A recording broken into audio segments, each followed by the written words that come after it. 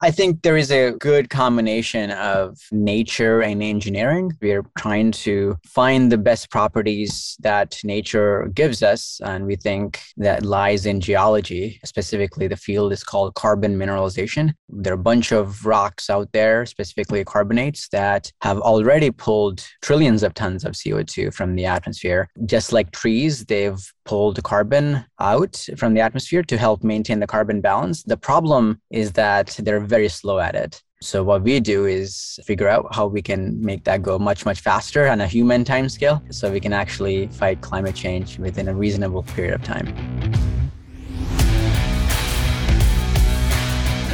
Welcome to the Entrepreneurs for Impact podcast. My name is Chris Wedding, and I'm your host.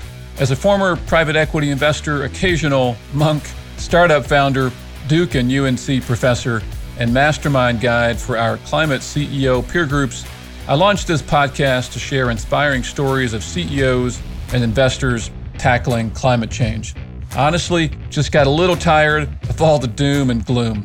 Through these interviews, I hope we can all become better founders, investors, entrepreneurs, and human beings by digesting these guests' secrets to starting and scaling climate companies, creating careers of impact, building habits and routines for higher productivity and health, and growing through maybe life-changing books and podcasts that they recommend. All right, let's get started.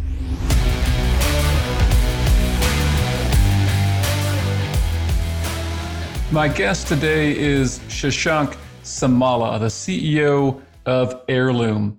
Heirloom is a VC-backed startup with over $54 million in funding for carbon mineralization, with the goal of removing 1 billion tons of carbon dioxide from the atmosphere by 2035, and achieving this at a cost of $50 a ton. Just the kind of goals that we need.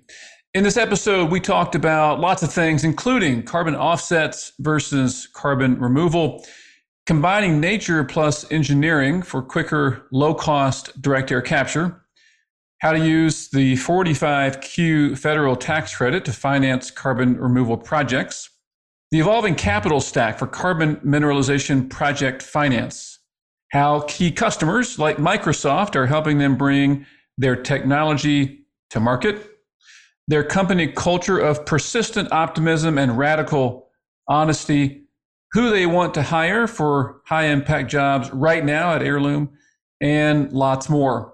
Hope you enjoy. And please give Shashank and Heirloom a shout out on LinkedIn or Twitter by sharing this podcast with your people. Thanks.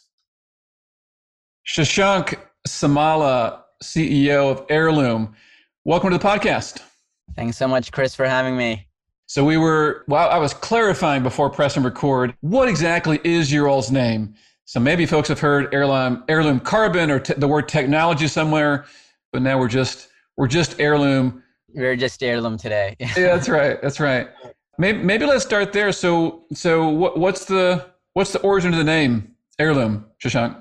Great question. We were actually called, this is a backstory, and not many people know, we used to be called Equiops. It's your short name for equal opportunities.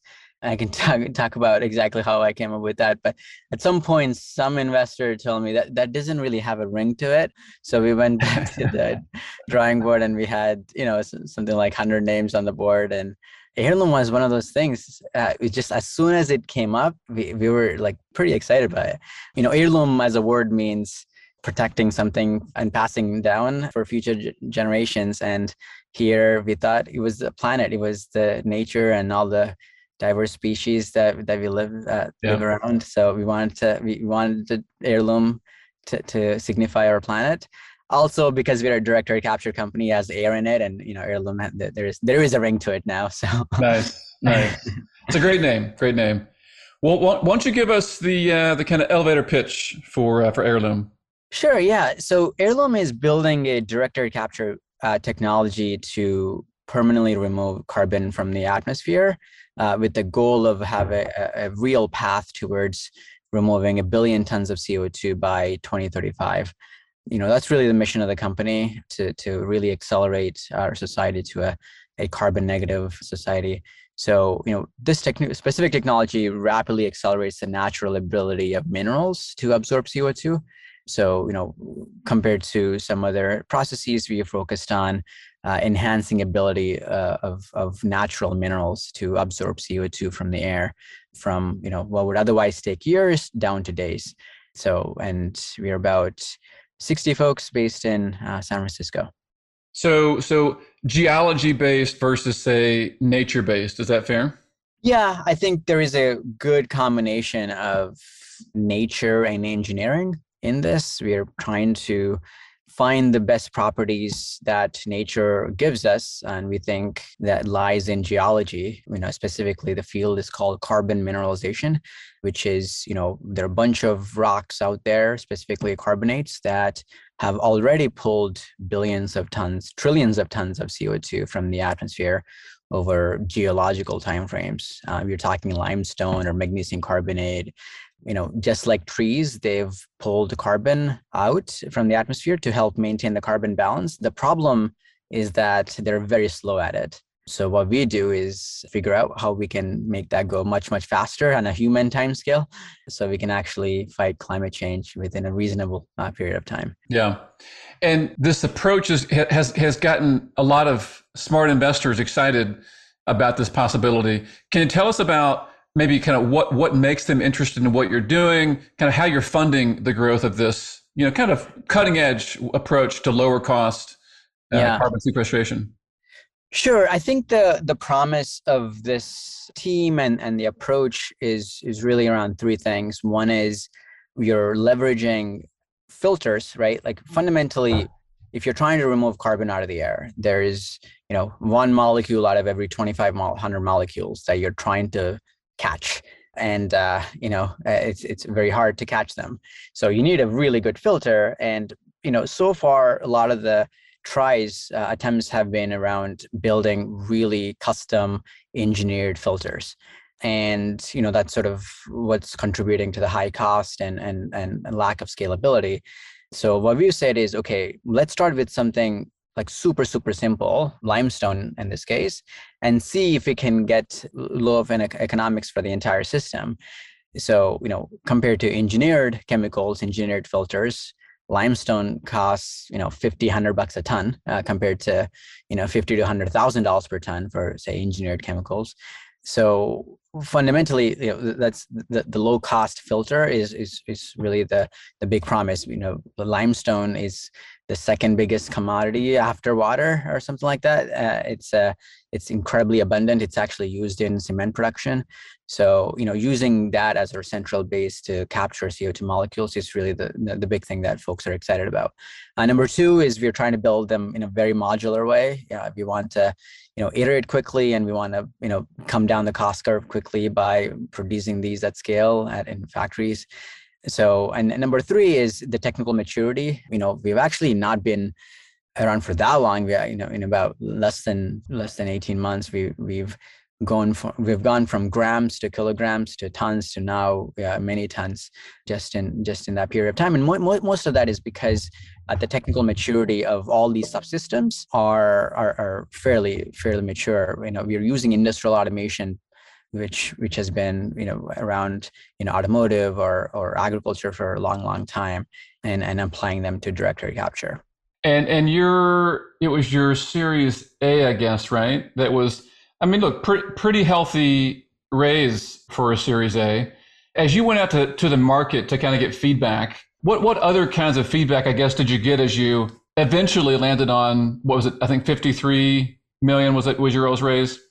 Yeah, we've raised a bit more since then too. So, easier question, sort of, what other feedback have we gotten in terms of technical risk, scaling risk, that type of thing? Yeah, I think investors hear, a fair number of pitches around some version of carbon offset or carbon capture, et cetera. And understanding what's real, what's now, what's permanent, what's low cost, et cetera, versus, what maybe is not. It can be hard for an investor, I suppose, that kind of feedback, perhaps. Yeah. Unfortunately, one of the things that direct air capture overall actually has going for it is that It's highly permanent. It's incredibly high quality carbon removal, right? This is not an offset. You're actually removing CO2 from the air. You can quantify it to the third decimal place.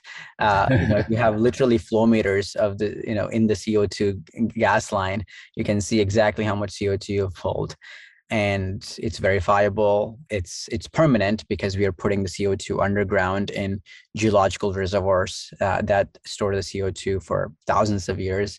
Eventually, they actually turn into stone, so it's as permanent as you can get.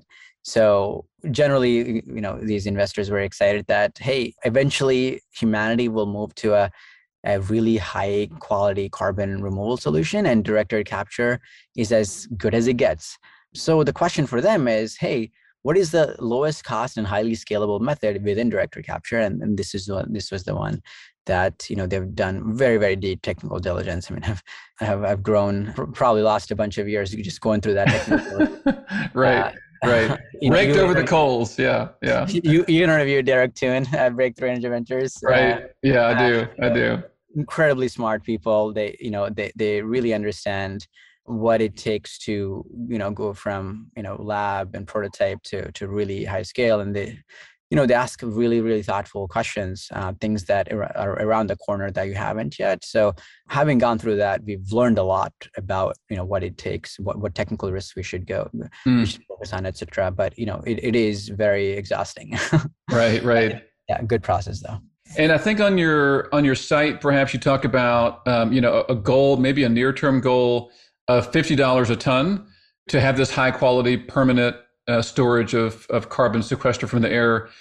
Maybe just kind of tell us more about where $50 a ton ranks in the spectrum, right, of carbon offsets or carbon dioxide removal. Yeah. So just to be clear, carbon offsets are very different than carbon removals. And I think this is what you're referring to, that there is quite a lot of press now. John Oliver just did a smackdown. Yeah. A smackdown of carbon offsets. Exactly what that needs to be done. And there should be a lot more of it that needs to happen. Carbon offsets are these promises to avoid emissions from a project. And most of the times the data shows that, 85, 90% of these projects are not actually additional. They would have likely otherwise happened anyway, without turning this carbon offset project into a financial mechanism. And carbon removals is a way to actually remove carbon from the atmosphere, actually address the legacy emissions. It doesn't just help us decarbonize and mitigate climate change, but in fact, carbon removal is the only thing that helps us reverse climate change, actually cool the planet back down, because we put a couple trillion tons of CO2 in the air already in the last couple hundred years.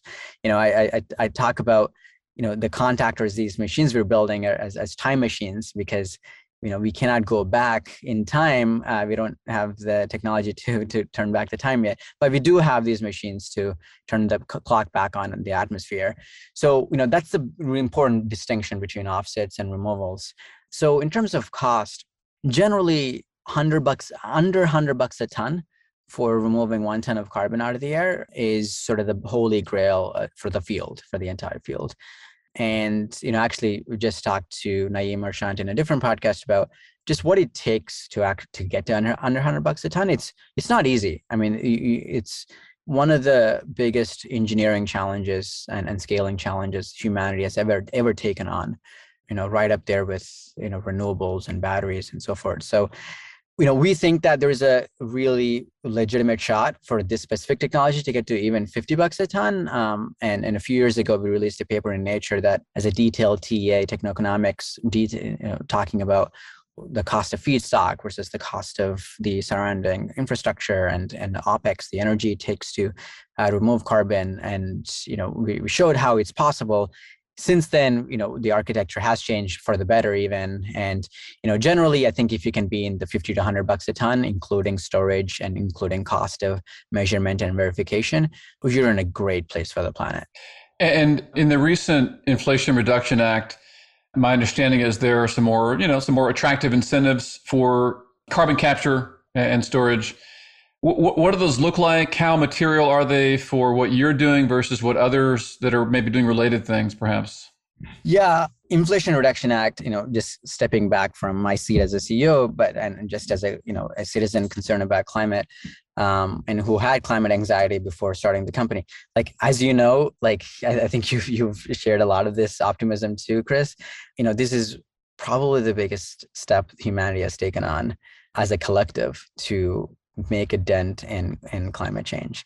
And I know all the people who've came out on the streets, protested, and brought their voices out for the last couple decades. And hats off to them, right? Because they were really the ones that we should thank and be proud of. And all of us coming to now to take advantage of these incentives to start companies.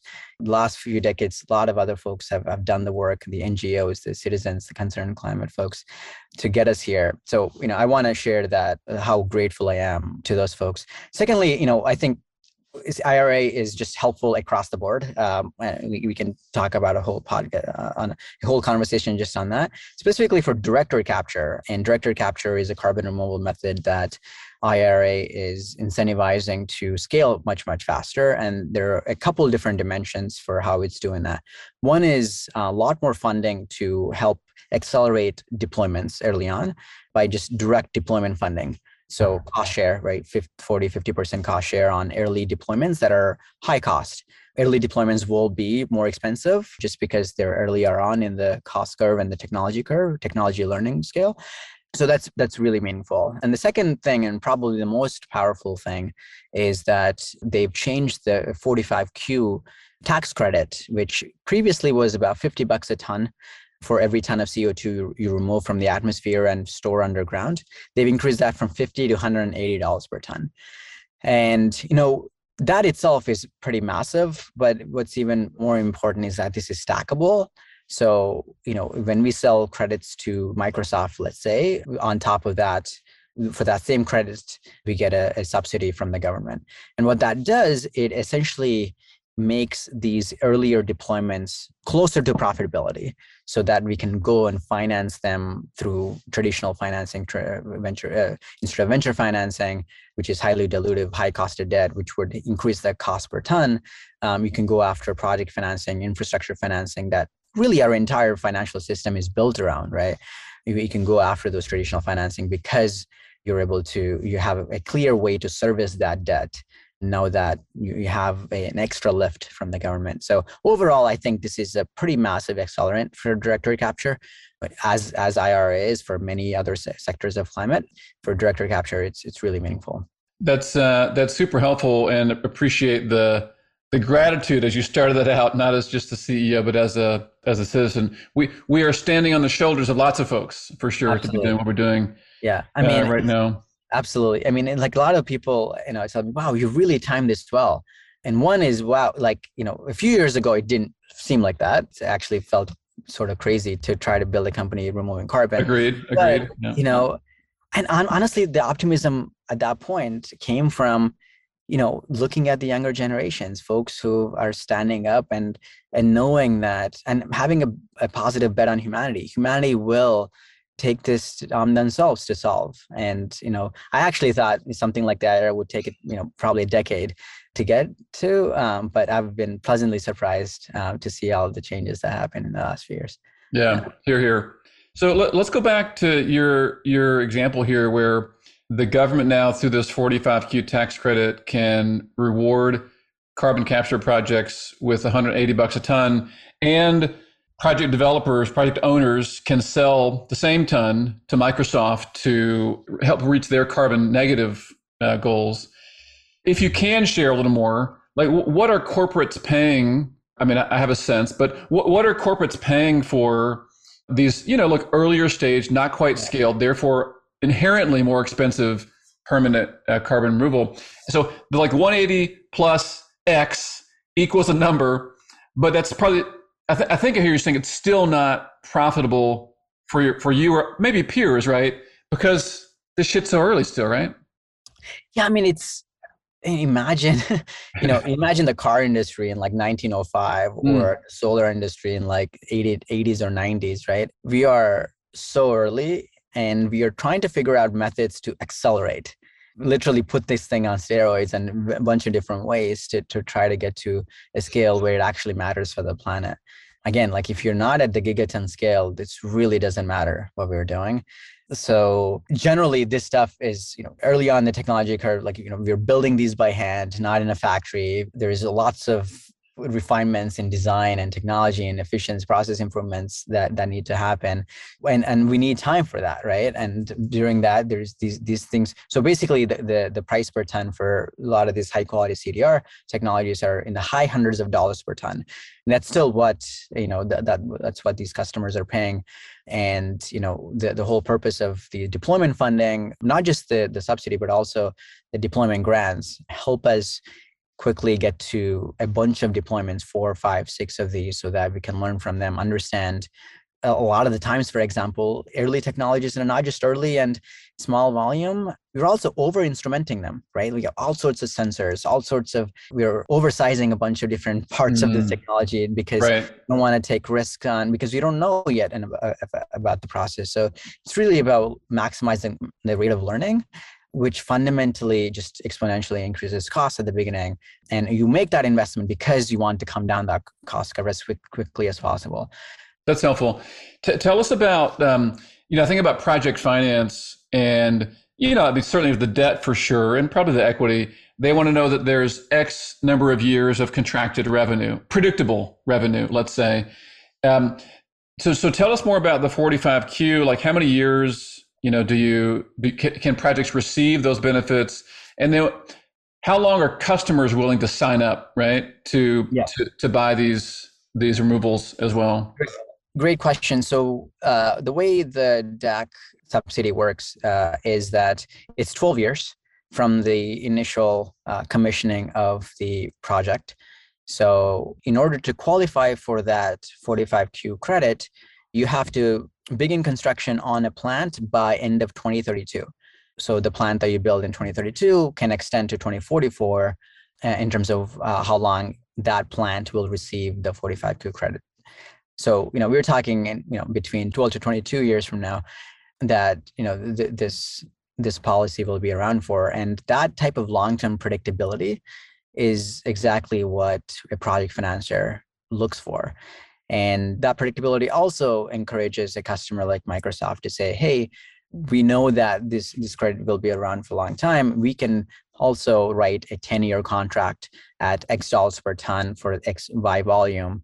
And that's exactly what we need, right? We need to write these carbon purchasing agreements that are very similar to power purchasing agreements on the solar and wind side. And that's one of the important innovative financial tools that really enabled solar and wind to grow like they have and come down the cost curve that like they have.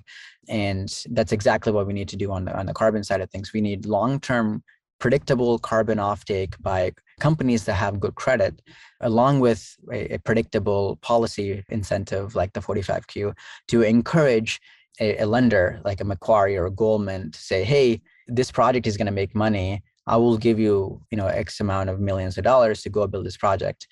So it's actually financeable.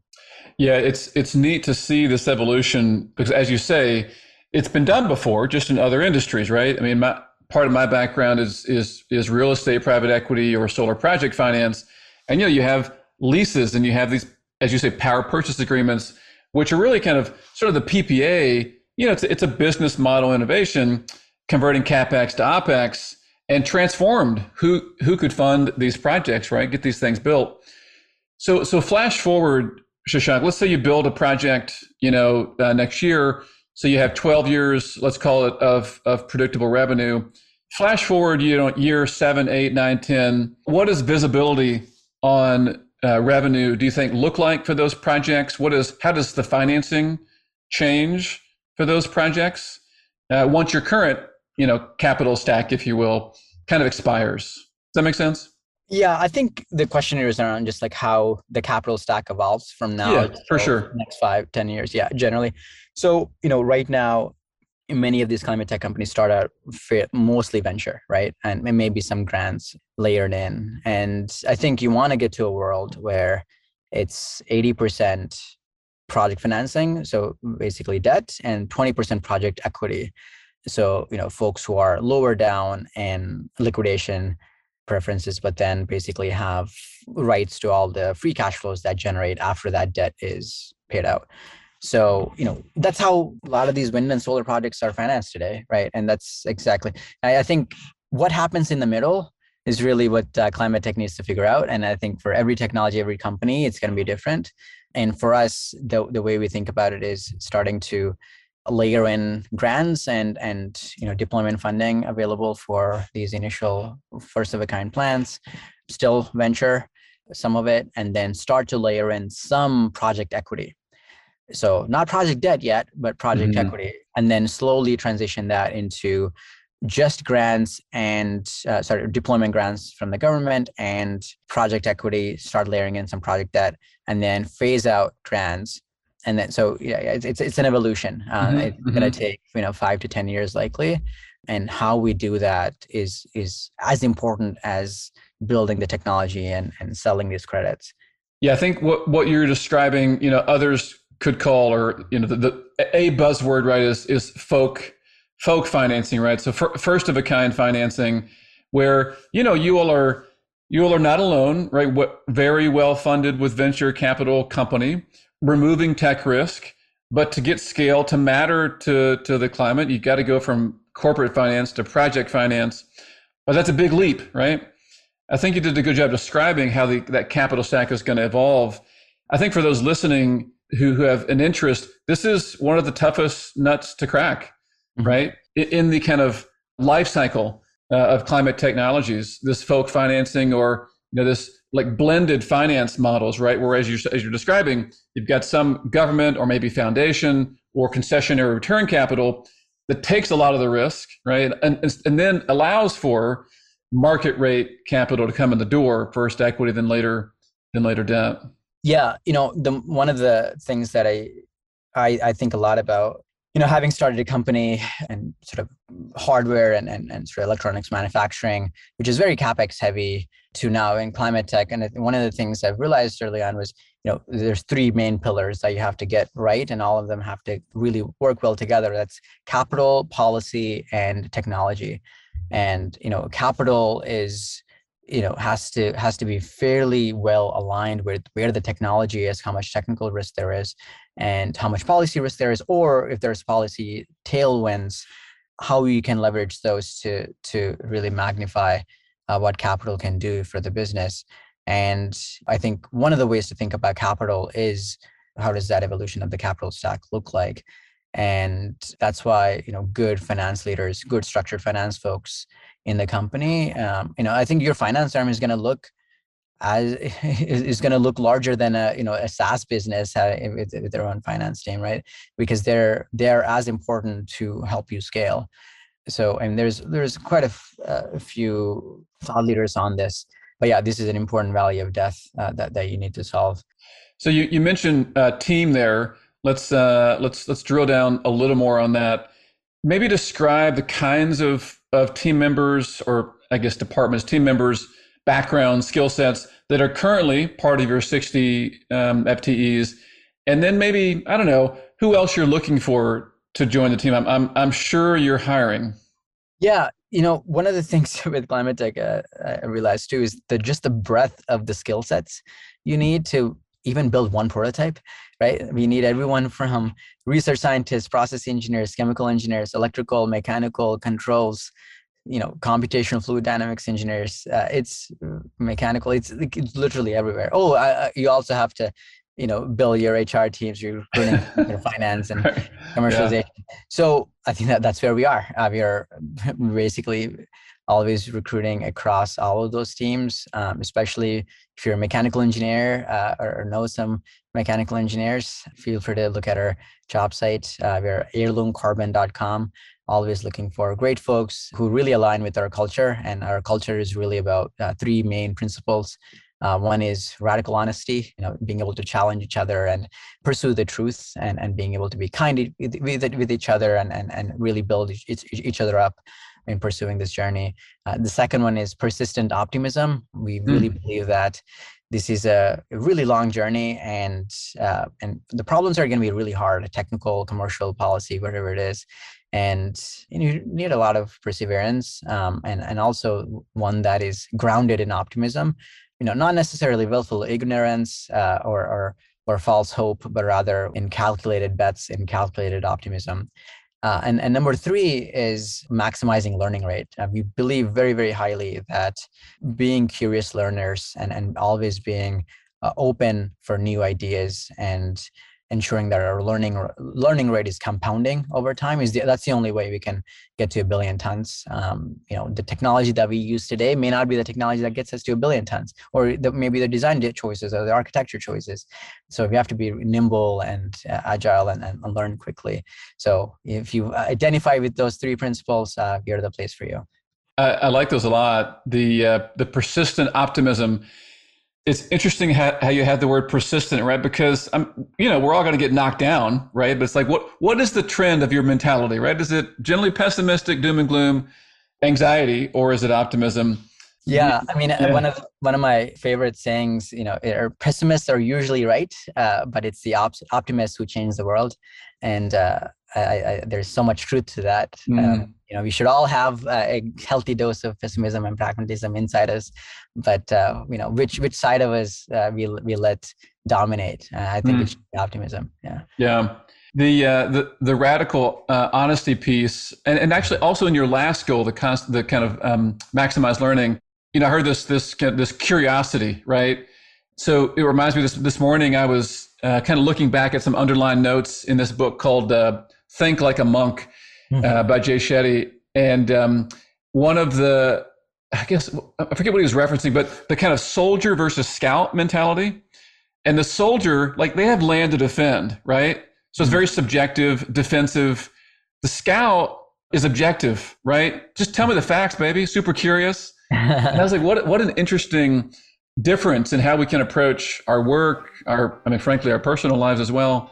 The scout mentality is what we're after, I think. It's awesome. That's really cool. That's a great framework.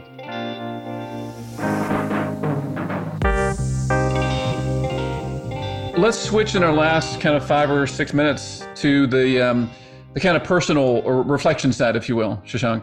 Yeah. So thinking back to your younger self, tell us, 1 or 2 pieces of advice you might provide. Sure. Yeah. Just as a context, and I grew up in Southeast India, and, growing up, my parents sacrificed a lot for our education. I'm very, very fortunate. So, and also growing up, I saw firsthand impacts of climate change and wanted to see how I can help. And I'm very, very lucky to have had the opportunity to move to the US and, went to good schools and have the opportunity that I have. If I sort of went back, mostly I would have said, hey, be more grateful for what I have. And because, definitely been very fortunate.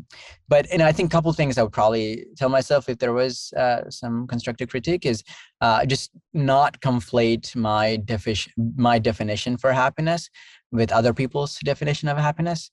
And I think, I think that so socially we've evolved to, be in groups and have, the mimetic theory, right? And, conflating what we think from what other people think. So, it's a trait, but I think following your gut, following your heart, really listening to what makes you happy versus what other people say it is. So that's one, I think, once I've realized that, it changed my experience of the world, the kinds of things I focused on, and being able to take big risks. But to others it may be big risks, but for me it's the natural thing to do. I cannot see any other way.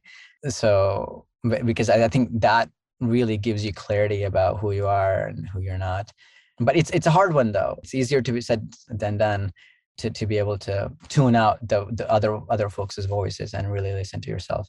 The other thing is, be careful of the hedonic treadmill. So it's also a tough one because we've evolved to go after, always wanting more, always desiring more for yourself. And I think the book Sapiens talks about the luxury trap, right? But once you are used to a level of well-being, standard of living, you get used to it, and then once you add elements to that life, you keep on going, and then it's really hard for you to come back down that standard of living. And I think for me, what I realized is, you just can keep going up that like luxury trap, but eventually it actually reduces your optionality about what things you can do in life, because Yeah. there's a big burn rate, personal burn rate every month, and that reduces your flexibility for the kinds of things you want to try. So fortunately, I haven't gone up that trap too much to have said, okay, I want to start another company. So Right. Yeah. Someone said that our happiness is a ratio of kind of appreciating what we have in the numerator versus thinking about what we want in the denominator. So halves over once, yes, which is a nice kind of mathematical representation. yeah. On the deciding what your version of success or happiness is, a question that I try to ask myself, or pose to our CEO members as food for thought, is like, what are you solving for, right? It's probably not what your peer is solving for, perhaps, or what are you optimizing for? Yeah, and I think it's for me, it's three things. And I think more or less I've learned that this framework actually works for a lot of people. So for me, it's long-term happiness, medium-term happiness, and short-term happiness. And long-term, it's about working towards something that's beyond yourself. I think humanity is just a firefly in the cosmos. So, in the insignificant that we are, I think we still like to work on something that means a lot more to the world, and helps others reach the level of happiness that you have by giving them the basics of what they need. So I think, long term, that's that. I think medium term, I find that working towards something with a team, with a group of folks who are very passionate about the same things that you are, and making progress towards them, and feeling like you are contributing, you are, reaching those milestones in the medium term. I think that is an important part of what makes me happy. And in the short term, and on day to day, I think we should still wake up, wanting to, looking forward to that day-to-day challenge of being intellectually stimulated and having challenging problems, whether it's policy, commercialization, technical. And, I think if you layer all those three things together, I think you make for a really good framework for happiness, I think. So obviously relationships for me are definitely going to that second category, whether it's working on something much greater than me with a team, or whether it's my personal relationships as well. That's a good framework. And on that last piece around, kind of needing or wanting a challenge, right? I mean, and always struggle with a little bit. It reminds me of this story from, I think, Biosphere. I can't recall whether it was one or two, but after some number of years, the trees there started kind of leaning over. And the scientists were like, what is going on here? All the nutrients are right, the air is right. And they realized there was no wind. Mm. There was no wind to kind of, give them a backbone, to stand up straight. It's like, I guess we need a little challenge. Yeah. In life, perhaps, or at least that's what I tell my kids, right? Yeah. You got a challenge? Good. Suck it up, right? You're building a backbone. Yeah, that's really cool. That's a good way to think about it. Well, I know we're about out of time here, Shashank. Is there a book or podcast that you might suggest folks could kind of pick up post listening to this? Book or a podcast? Yeah, I'm a big fan of Jim Collins's books. Good to Great, Building Enduring Companies. And I'm reading Beyond Entrepreneurship, B 2.0 right now. Yeah, just a really great strategy thinker, and has done quite a lot of research around what endures companies for a long time, for decades. And I think when it comes to climate tech and carbon removal, I think about that a lot. It's 20 years from now, guess what? We're removing carbon. 50 years from now, guess what? We're still removing carbon. So, right. How do you build a movement, a culture, a company around that ambition? So I'm sure you get this a lot from other folks. Kim Stanley Robinson's Ministry for the Future. So one of my favorite books. It's quite amazing how much of that fiction is now coming to reality. Yep. It's quite interesting. My go-to tool is actually just Notes, the Notes app on my iPhone. And I think that's one of the things you mentioned here, like the tools that I love. Yeah. Yeah. Well, you're I mean, for me, it's like you capture ideas while you have them, so so they don't escape you, right? In notes versus you wait to put them somewhere else, or then like some notebook somewhere, Yeah, that Notes app is the most valuable thing I have. Period. Like I don't think I've. I don't. Obviously it's my personal relationship. It's quite amazing just seeing how you evolve as a human. Just going back and reading thoughts from many years ago. You also asked for quotes. Give us one. Go for it. To prepare. So I actually can't.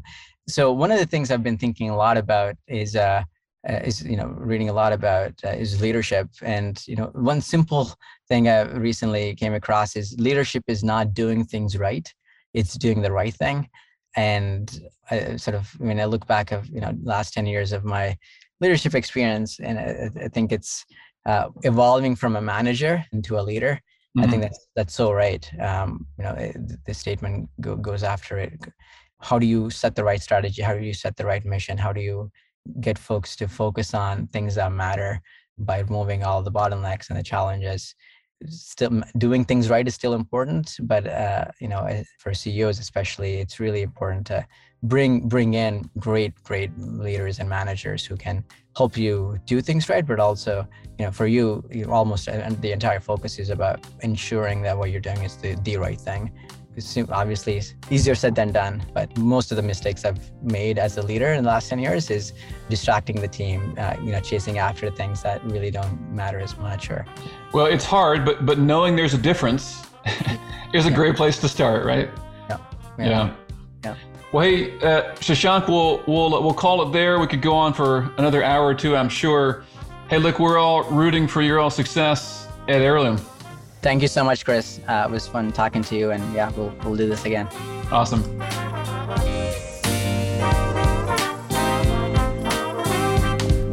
Thank you so much for listening. Seriously, the world needs you, and I know your time is super valuable. If you want more content like this, please subscribe to our weekly newsletter at entrepreneursforimpact.com. If you like this podcast, please subscribe and leave a review on Apple Podcast or Spotify. I read every single one, I promise. These reviews are the number one way to draw more attention to the world-changing climate CEOs and investors that I'm lucky enough to be interviewing on the show. And each month, I pick one listener review for a one-on-one brainstorming call with me. Who knows what can come of those?